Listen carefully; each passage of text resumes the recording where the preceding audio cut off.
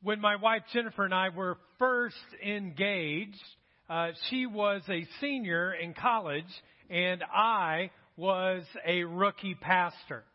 And in the midst of that, we only got to see each other on weekends. I was so infatuated with her. I was love-struck. I was love-smitten. Every Friday I couldn't wait to actually go and to see her. And one particular Friday, as I was getting ready to leave, the thing that I realized was the entire week we had actually had tons of rain, and it was a flash flood warning that was all over the place. And so they were encouraging people actually not to leave counties because of how much rain. But I was young and dumb, and I wanted to see the love of my life. And so I just went ahead and started heading that way. Now, the car that I had when we first got married was a 1980 Buick Skylark. And in the Skylark, it got me through many things, so I figured it would get me through this kind of struggle as well. And so we started driving the Skylark, and I'm looking forward to going to see her. Now, I was leaving Flora, Indiana, where there were many country roads to where I could actually get to the college she was at. And so in the midst of that, I start getting a little bit nervous because of all of the flash flood warning. And as I'm driving to one of the particular kind of crossroads, there comes a sign up on the screen that says, "High water, be careful." So I keep driving. I noticed that water didn't seem too bad where I was at. So I just kept on driving until I got to the next intersection. And at that one, there was another sign that said, "High water." So at that point, I kind of have a choice. I'm at a crossroad, and I can either choose to turn around and go back and try to find a different path, or I can see if I can get through the water with my Buick Skylark. Now, does anyone want to take a guess what I did? We're going for the water. And so I go ahead, I'm in my car, and I put the pedal to the metal and just go. Now, in my mind, I'm thinking Evel Knievel right over the water, I'm thinking Dukes of Hazzard. I'm thinking Fast and the Furious. Just kind of, the car will go over. And so, pedal to the metal, I start going down. I get halfway into the water. It stops. It's totally stuck. And in the floorboards, the water starts rushing in. I'm not really sure what to do, but I can't get my door open either. So I roll down the window. I crawl out into all of the water. I have to go and walk a little bit to get a farmer who came down with his tractor to pull us out. And I never saw Jennifer the entire weekend. Let me ask you, have any of you ever been told by someone to do something and you thought you knew better, so you didn't listen? Have you ever had someone warn you about something and you just ignored it and did your own thing? Have you ever had the experience where you felt a prompting from God that He was actually asking you to do something, and it seemed so hard, so you disobeyed and you did your own thing? Well, if I were to answer those three questions, my answers would be yes, yes, yes. I've done all three. I have chosen not to listen to someone and ignore them and do my own thing. I've had warnings before from people telling me to do something, and I've walked the other way. God has asked me in a prompting to do something, and I have disobeyed Him. Now, I'm sure I'm the only one, though, right, that has ever dealt with this. So, just mass confession here for a second. Anyone who would say yes to any of those, raise your hand. Those of you in rooms, wherever you're at, raise your hand as well. Okay, here in the auditorium, you're raising your hands really well. Okay, you can put your hands down now. Now, some of you, I know at home, didn't raise your hand, and some of you didn't here or upstairs. And what do we call those people? Liars! I've been waiting for 3.5 months to use that, okay? You're a liar. Well, God must have known that you and I would struggle with the whole concept of wisdom and listening to other people and actually listening to Him. And so He gives us a story in the Old Testament, the first half of the Bible, of a guy by the name of Jonah. And Jonah, I would encourage all of you to read that. But Jonah, his story comes in chapter 1, verse 1, and this is what it says. The word of the Lord came to Jonah, son of Amittai, go to the great city of Nineveh and preach against it, because its wickedness has come up before me. Now, let's stop there just for a moment, and what I want to do is I want to give you a little background. First of all, the name Jonah. The name Jonah actually means dove or a bringer of peace. That's what Jonah means, a peaceful person. Amittai means truth. So God has called this guy Jonah to be a prophet. In other words, to speak on his behalf. And Jonah is one who's peaceful, but he has a father who is calling him to speak the words of truth.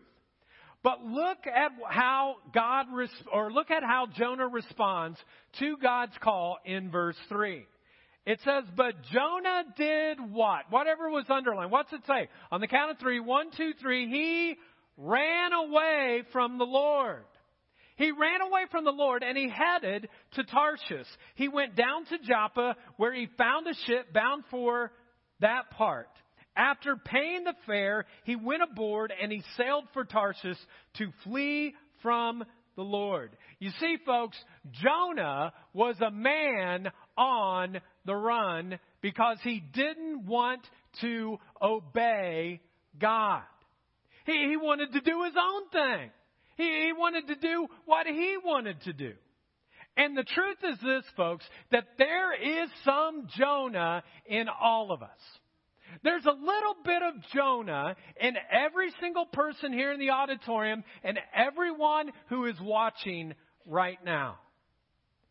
And this kind of leads us to our first point. You can put it on your phone, or if you want to write this down, you can. But kind of the first learning that we have from Jonah, and it's this. God will often ask you to do things you don't want to do. Isn't that true? God will often ask you to do things that you don't want to do. Now, the reason we often don't want to do what God wants us to do is because we think we know best. I mean, it's the God of creation. He has everything. But we think we know better. My wife Jennifer and I, BK, before kids, we went to Alaska. And the reason we got to go to Alaska is because she had to go to a conference. I'm kind of what they call the tag-along husband. My wife's smart. She's beautiful. She gets to go to really cool places, and I get to tag along, okay? And so I tagged along all the way to Alaska, and it was gorgeous. And while we're driving, we noticed on the side of the road, there is this sign to exit Glacier. And so we decide that we're going to climb Exit Glacier. Now, if the name of the glacier is called Exit, what should you do? Exit. In other words, you should not actually go. But again, we're young, we're dumb, and we go ahead and we climb up the glacier. It was great, but the trail went like this all the way up. There was no straight line. And we get to the top, and it's gorgeous and it's beautiful. The only problem with climbing a glacier is once you get to the top, what do you have to do? You have to go back down, right? Like now that you're up there, and I got up there and I'm like, that trail doesn't make sense at all. I mean, I'm not a math major or anything, but I think I can see the distance from here to here is a straight line. It's closer. And so what I'll choose to do is not necessarily stay on the trail. I'll just kind of start running over the glacier, over the snow. Now, in June, in the summer, things start to melt a little bit. And so I noticed my foot would go down a little bit and then a little bit, but I didn't think too much of it. And I just kept doing that. And Jennifer, though, she always follows the rules. She stays on the trail. And I would get down there so much faster and I'd have to wait like 10 or 15 minutes. I'm like, come on, just go with me. She's like, I'm not doing that. And I said, oh, come on, look, it's easy. And so we did this all the way down to the bottom of the glacier. And I thought, I don't know why they have that trail. Well, the next day, this is a sign that we saw. And basically, what this says is that in June, when it starts melting, there are these sink caverns underneath. And people who walk on top of the snow can actually fall through the snow 20 to 30 feet. And when you drop 20 or 30 feet into snow and it starts coming over, you suffocate to death. That was not smart. I should have never done that. Folks, there are many times that I think I know what's best. And instead of staying on the trail that God has for me, I go, no, that's not going to get me there fast enough. That's not the way that I want to go. So what I'm going to do is I'm going to take a shortcut to do my own thing. And sometimes when you do that, you can place yourself in a dangerous spot. When our story of Jonah, he decides that he knows what's best, and he deliberately disobeys God, and he does his own thing. Now, part of me, I can't really blame him, because some of you may not know, but let me tell you about the Ninevites. The Ninevites were very brutal people. In fact, the first edit, or after the first transcript, I had someone on staff edit it, and they go, man, we have kids in there. You can't tell some of these things. So you can look it up for yourself. All I want to say is that often they would capture a city and then they would go in and they would violently kill them in different ways.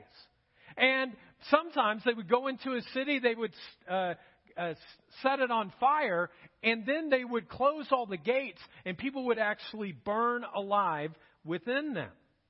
So when you think about Jonah, you might want to give him a break of why he didn't want to go to Nineveh. I mean, he had a legitimate reason why it wouldn't be such a good idea. I mean, if he went, it could cause him pain, it could cause him hurt, it could cause him his life. Can anyone else relate? Has God ever asked you to do something, and if you did that, there would be hurt, there would be pain, there would be relationships that would be affected, and a part of you would be in so much pain, it's better not to do it. I mean, have you ever felt like God called you to do something very specific, but you think in your mind something like this? I know what I should do. I know what God is calling me to do. I just don't want to do it. Because what that would do to me, I don't want to do it, and so I choose to go the opposite direction. Maybe someone's wronged you, someone's hurt you, someone's pained you really, really in a horrible way, and God comes to you and says, well, forgive them.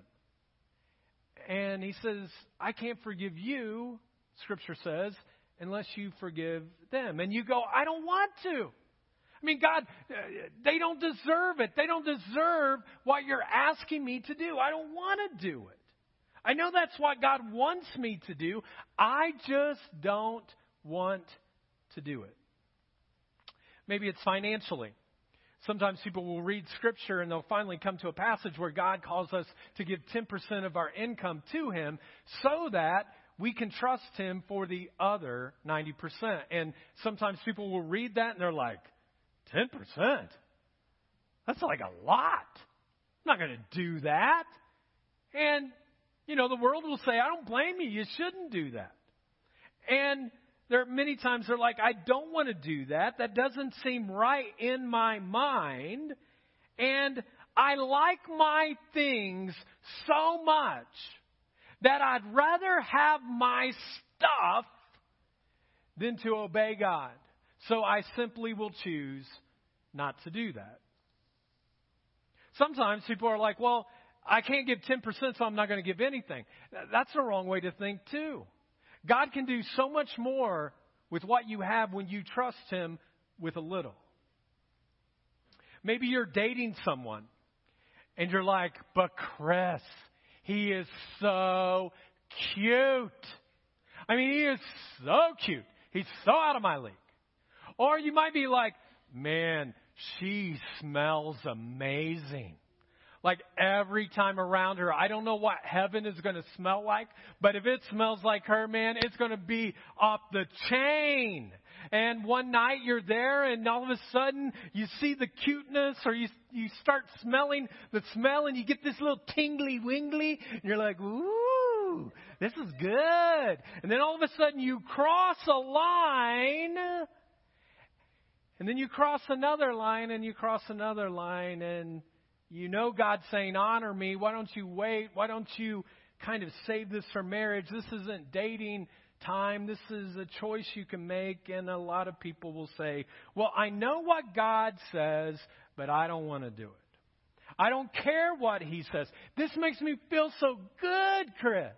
And it makes me feel so good that they like me. And I'm afraid that if I'm not doing this, they might walk out of my life and things will just be different. And I don't care what God says.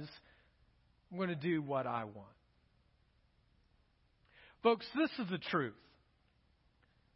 Every single one of us has some Jonah in us. If you're in Albany right now, you got some Jonah in you. If you're in Daleville, you got some Jonah in you. If you're in Yorktown, you got some Jonah in you. If you're somewhere in a different state or a different country, you have some Jonah in you. And some of you right now are thinking, oh, thank God I don't have any in me because I came to church today. No. You got some Jonah up in you and up there in the balcony as well. So God will often ask us to do things that we don't want to do. And here is the second kind of learning that we have from Jonah's story. You can always find a boat sailing in the wrong direction. Isn't that true? You can always find another boat sailing in the wrong direction. Now, some of you, if you were honest, you're like, yep, I know what you're talking about. You say, hey, God, I want to obey you. I want to do what you've called me to do. And then all of a sudden, one of your buddies comes over and goes, hey, bro, what's up? Let's go do something. Or one of your girlfriends are like, girl, we going clubbing tonight. We going to get all up in this. We're going, whoa, yeah. And pretty soon what happens is you're like, well, you know what? I'm going this way now. And they're like, no, don't go that way. Let's go back to the old ways. You remember? Yep, you remember the old ways. Let's go back to that old way of life. And watch how it happens here with Jonah. God says, I want you to go to preach to the Ninevites. And verse 3 says this, but Jonah did what? What did he do again? He ran away from the Lord. Then he headed for Tarshish. Then he went down to Joppa, where he found a ship bound for that part. And after paying the fare, he went aboard and sailed for Tarshish. Now, why did Jonah sail for Tarshish? We said it twice already. What was he doing? Running away from the Lord. He ran away from the Lord. So basically, God says, hey, I want you to go to Nineveh, which ironically is 500 miles from his house. And Jonah says, oh, no. I don't want to do that. I want to go to Tarshish, which was 2,500 miles in the opposite direction. So it's 5 times further away than what God was asking him to do. You know, I have a feeling that some of you probably can relate to this. Sometimes we're so convicted, but we don't take action and we just choose to go in the opposite direction. You may be sitting there next to someone right now, or if you're in a room with family or friends, you might be sitting to some people and you're like, they have it all together. And right now you might be looking at someone in front of you or from the balcony looking down. They have it all together. And in your mind, you're like, that's what they think. I have it all together. But in your heart, you know that you've been running. And you're a long, long way from God. And the word of the Lord has come to you and has said, here, this is what I want you to do. And you've just simply ignored it and run the other way. Others of you may not deliberately be running away. You're not like, just over the top disobeying. You're what I call drifters. Just kind of drift a little bit. Drift a little more. That's one of my biggest concerns in this quarantine, is that there are many people that have quarantined themselves from God. And they've drifted away what they used to do back in January, when you made that New Year's resolution and I'm going to grow closer to God and I'm going to do this. And now you've just drifted kind of away. And in the midst of all of that, you're further away. You see, folks, you need to understand this. You can run for a while, but you can't run forever. You can drift for a while, but eventually the current is going to take you into a very different direction. So whether you're running or whether you're drifting, all you have to do is turn around. It's only one turn that you have to take to be able to go back into the direction that God's calling you to. And this is the good news. This is the good news for every single person. Every person. The good news is that if you turn around and you come back, God says, I will open up my arms and I'll receive you as is. But this is the thing. On a message like this, sometimes people will be like, well, I'm not running, I'm not drifting. And then the reality is just by you saying that, you're kind of running and drifting. And if you keep on running and you keep on doing the wrong thing, it kind of leads us to our third learning on Jonah, and it's this. God may send a storm to grab your attention. God may actually send a storm to grab our attention. Verse 4 says this. Then the Lord did what? What did he do? What's it say? He sent a great wind on the sea. That's what God did. He sent a great wind on the sea, and such a violent storm arose that the ship threatened to break up. Now, this is what you need to know. This ship has sailors on it.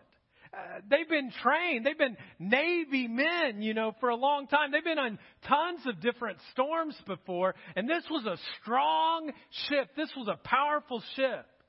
But if you've ever been on a ship before and the wind starts coming really badly and there's a violent storm that comes, all of a sudden it's like, oh, I'm up and I'm down and I'm up and I'm down and I'm not feeling so good. And all of a sudden you hear these booms and crashes all around you, and the sailors call out and they're like, help, help. What's going on here? We've never seen a storm like this. And in the midst of this horrendous storm, they begin to start wondering, whose fault is it?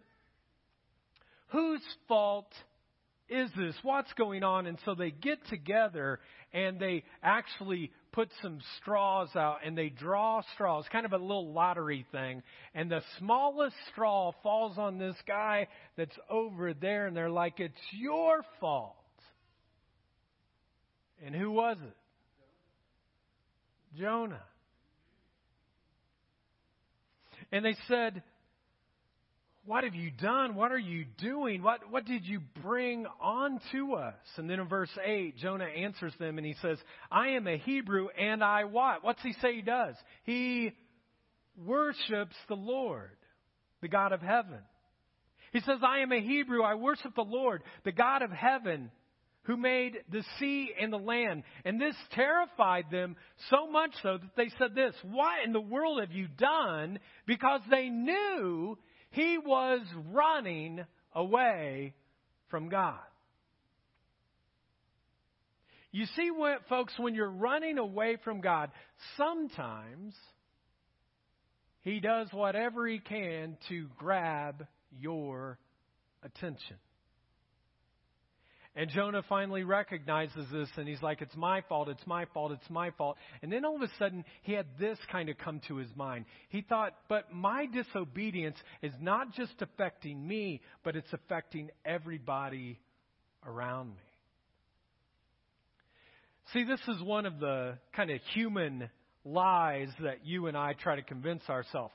My private rebellion only affects me. If I rebel, but it's just my own, it doesn't affect anyone else. It just affects me. And folks, it's just a lie. Every time you choose to rebel, it affects the people around you. And some of you might say, "Well, my rebellion hasn't affected anyone yet." Well, just give it time. Eventually, it will. So once Jonah realizes this, he looks it says this in verse 12. He's like, "Okay, guys, I'm sorry. Yeah, it's me. Just throw me over into the sea and it will become calm. I know that it is my fault that this great storm has come upon you." But all the sailors are like, "Man, he worships God. He knows God. We don't want to do that." And so they're like, no, we want to give you mercy, Jonah. So they start taking all the cargo that's on the ship and they throw it off. And they're thinking, maybe we'll get the balance of the ship to where it won't be so bad. But the storm is so violent and it's so difficult that it doesn't work. And finally, the sailors are like, "If we don't throw him over, that's our only chance. We're going to die." So they grab him by the arms and the legs. And they're like, "Heave, ho, heave, ho, heave." And Jonah starts falling off the edge, and they're like, "But that was God's man." So they're like, "We're sorry, Jonah, we're sorry. God, forgive us. Please forgive us. What have we done?" And then something unbelievably bad happens that no human being would want to happen to them. And what even becomes worse, Jonah's like falling, going, "Ah!" And he's thinking, well, at least I'll drown and I'll die. But he doesn't. He gets swallowed by a gigantic fish that he's inside for 3 days and 3 nights. Now, if you were raised in church, you might say, "Oh, it was a whale." It wasn't a whale, folks. It was bigger than a whale. It just says it was a gigantic fish, like the biggest fish, and all of a sudden now he's like inside this. Now I'm going to probably lose my man card here for a little bit, but when I go fishing with my family and you've got to take the fish off the hook, I don't like doing it. It's slimy. It's gross. The only reason I take it off the hook is because I want to look manly in front of the 3 women in my life. But if it were up to me, I'd let somebody else do it or cut the line every time. It's gross. It's nasty. Now, I was thinking about it this week. Think about it. Jonah's inside this nasty, smelly thing. And he's like, he doesn't know how to talk whale. Remember in Nemo, Dory? "Whoa, will you let me out? I'm God's servant." Like, I don't know what he was doing. We'll talk about his prayer next week. And then the unbelievable kind of takes place. And it's kind of our last lesson on the story of Jonah, and it's this. Jonah's worst nightmare was exactly what he needed. Jonah's worst nightmare was exactly what he needed. Starting in verse 15, it says this in the story. Then they took Jonah and threw him overboard, and the raging sea grew calm. At this, the men greatly feared the Lord, and they offered a sacrifice to the Lord and made vows to him. And then verse 17, check this out. In the kind of underlined, bolded area, but the Lord what? What did he do? He provided what? A great fish.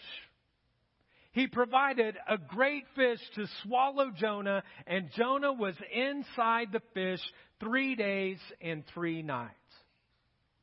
Think about that. The Lord actually provided the fish.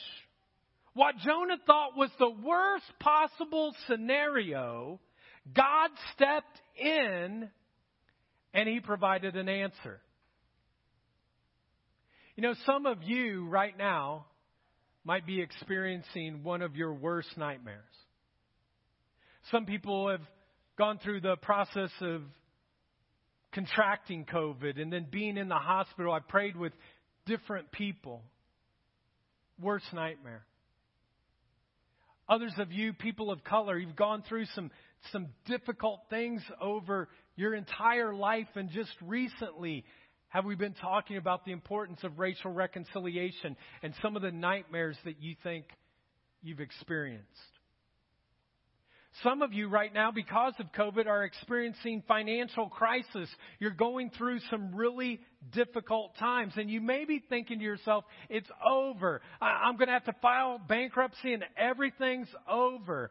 And yet, God may just be saying, okay, now I've got your attention. Others of you may be in a relationship right now, and you need to say some tough words, or there's some strain. It might be with your parents. It might be with your spouse. It might be with your kids, but something's difficult going on, and God is saying, okay, that's all messed up in your world. Okay, now God says, I have your attention. Now listen closely, because often in stories like this, people will leave and they get confused. So let me be very clear on this. What I'm not saying is that the bad things that happen in your life, that God caused them. I'm not saying that at all.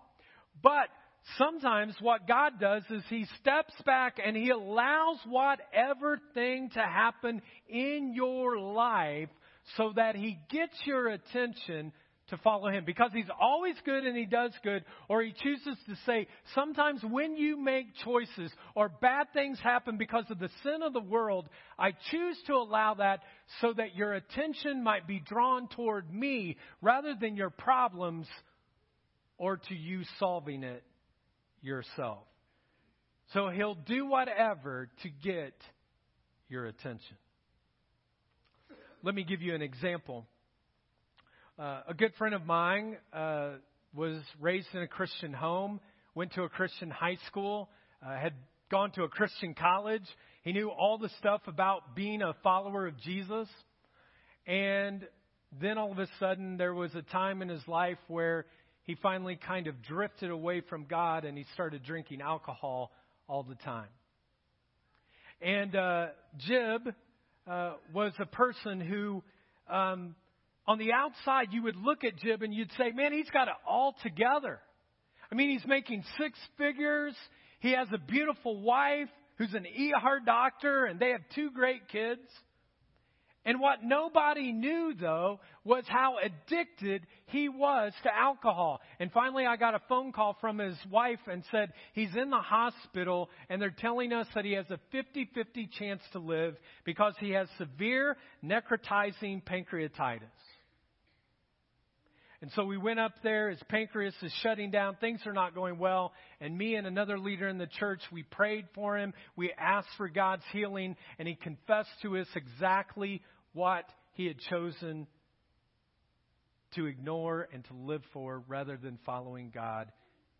And he was a full-blown alcoholic.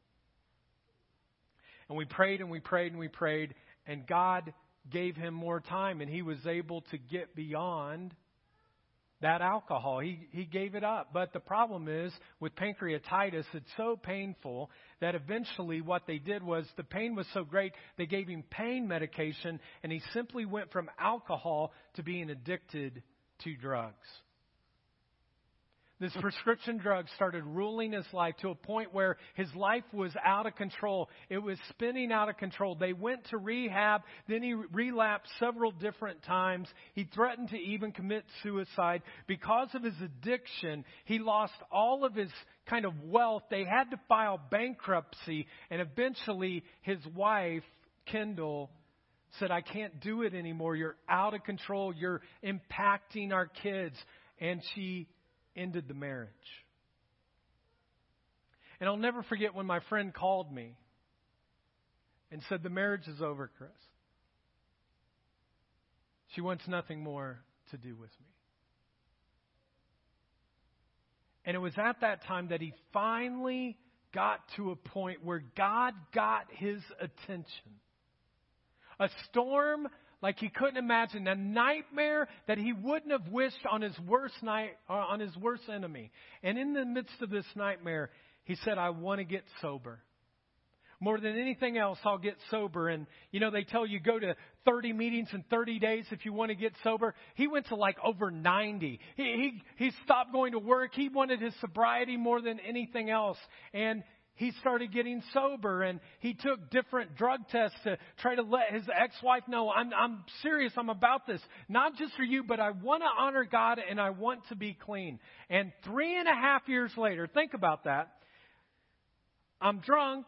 My life is a mess. I have nothing. I'm addicted to all kinds of drugs. My life is a nightmare. And 3.5 years later, all of a sudden, his wife started trusting him along the way. And then Jib and Kendall, I got to go to it, they got remarried. And everyone was celebrating because everyone thought this nightmare will never turn around. And yet God turned it all around, and they've been married for 8 years. And January 15th might not mean anything to you. But to me, it means a lot, because every January 15th, I call my friend. And I go, "You got another year of sobriety." And he's been clean for 11 years. And the amazing thing is that what he thought was the worst nightmare, that he caused part of it himself, God took that and turned it all around and became the greatest restoration, resurrection story of a family I've ever had in over 20 years of being a pastor. Now, this is what I know about stories like this. Some of you are like, "Oh man, I'm so moved by that. Right now, I'm just so moved by what you're saying, Chris." But the truth is, I'm not an alcoholic and I don't have drug issues. But that's not what we're talking about today. We're talking about runners. And if you're running away from something that God has directly for you, then you have a choice. You can keep running, or you can choose to turn back to God. If you're a drifter, you can keep drifting, or you can make the commitment today to drift back into the relationship of the one who knows you best and loves you most. Let's pray. Heavenly Father, I pray right now for every single person in this auditorium and everyone who is watching us right now on the stream. I know some people, God, are running. Some people have drifted from you. They've quarantined themselves even from you. And no matter who you are, God welcomes you back if you will turn to Him.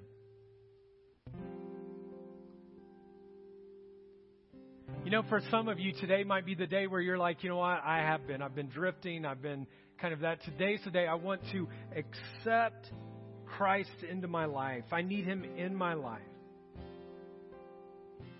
And if that's you right now, if you've been running, if you've been drifting, and you're like, my life is a mess, everything is a mess, I'm in a nightmare, or maybe you're like, you know what, my life's not a nightmare, but it just feels like I'm going through the motions because I keep letting the current take me wherever, and I'm making choices that aren't that. Every time there looks like there's a boat that goes a different direction, I go ahead and I take it. Every single time God tells me to do something, it seems like I go the opposite way. And now I'm in the midst of a storm right now. I'm in the midst of a nightmare, and I need you, God, in my life. And if that's you right now, if you're at a point where you're like, I'm done running, or if you're at a point I'm done drifting back, I want to come to you. I invite you to simply repeat this prayer after me. And it's not a prayer that you have to pray by yourself, but it's a prayer that we pray all together in unity as one. And I invite you to simply repeat after me. Let's pray. Heavenly Father, I give my life to you. Jesus, forgive me. Make me brand new. No more running. No more drifting. I surrender to you. I give my life to you. Be the Lord of my life. Because you died for me, I choose to live for you. Thank you for new life. Now you have mine. In Jesus' name I pray. Amen. Hey, I just want you to know that if you said that prayer for the first time today, all of heaven is celebrating with you. And here in the auditorium, if you said that prayer for the first time, let's just give every person a hand who said that prayer for the first time.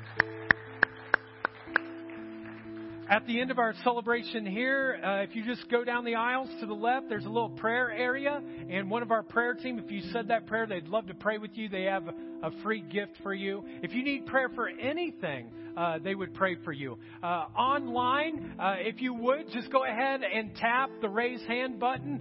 People would love to be able to kind of pray with you and encourage you in your walk. If you need prayer for anything, let one of our hosts know. They would love to pray with you. If any of you would like prayer for anything, again, just through the door and to the left, and right there'll be someone to pray.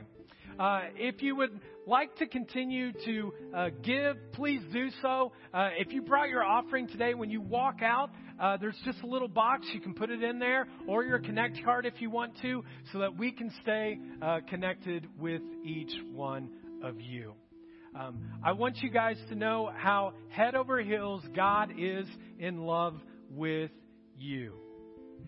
Right now, our greeters, if you'll just stay seated, they'll come and escort you out, kind of like a wedding, okay? So you can kind of walk by, think you're big and bad, but they'll do that. When you get out, if you would, just kind of wait until you get in the parking lot, then connect, talk with people, social distance. But please know that no matter how far you run or no matter how much you drift, God loves you and He has a plan for your life. So have a great week. Know that you're loved in this place. Here's my air hug to everyone on the stream, everyone up in the balcony, everyone down here. Have a great week, everybody. We'll talk to you next week.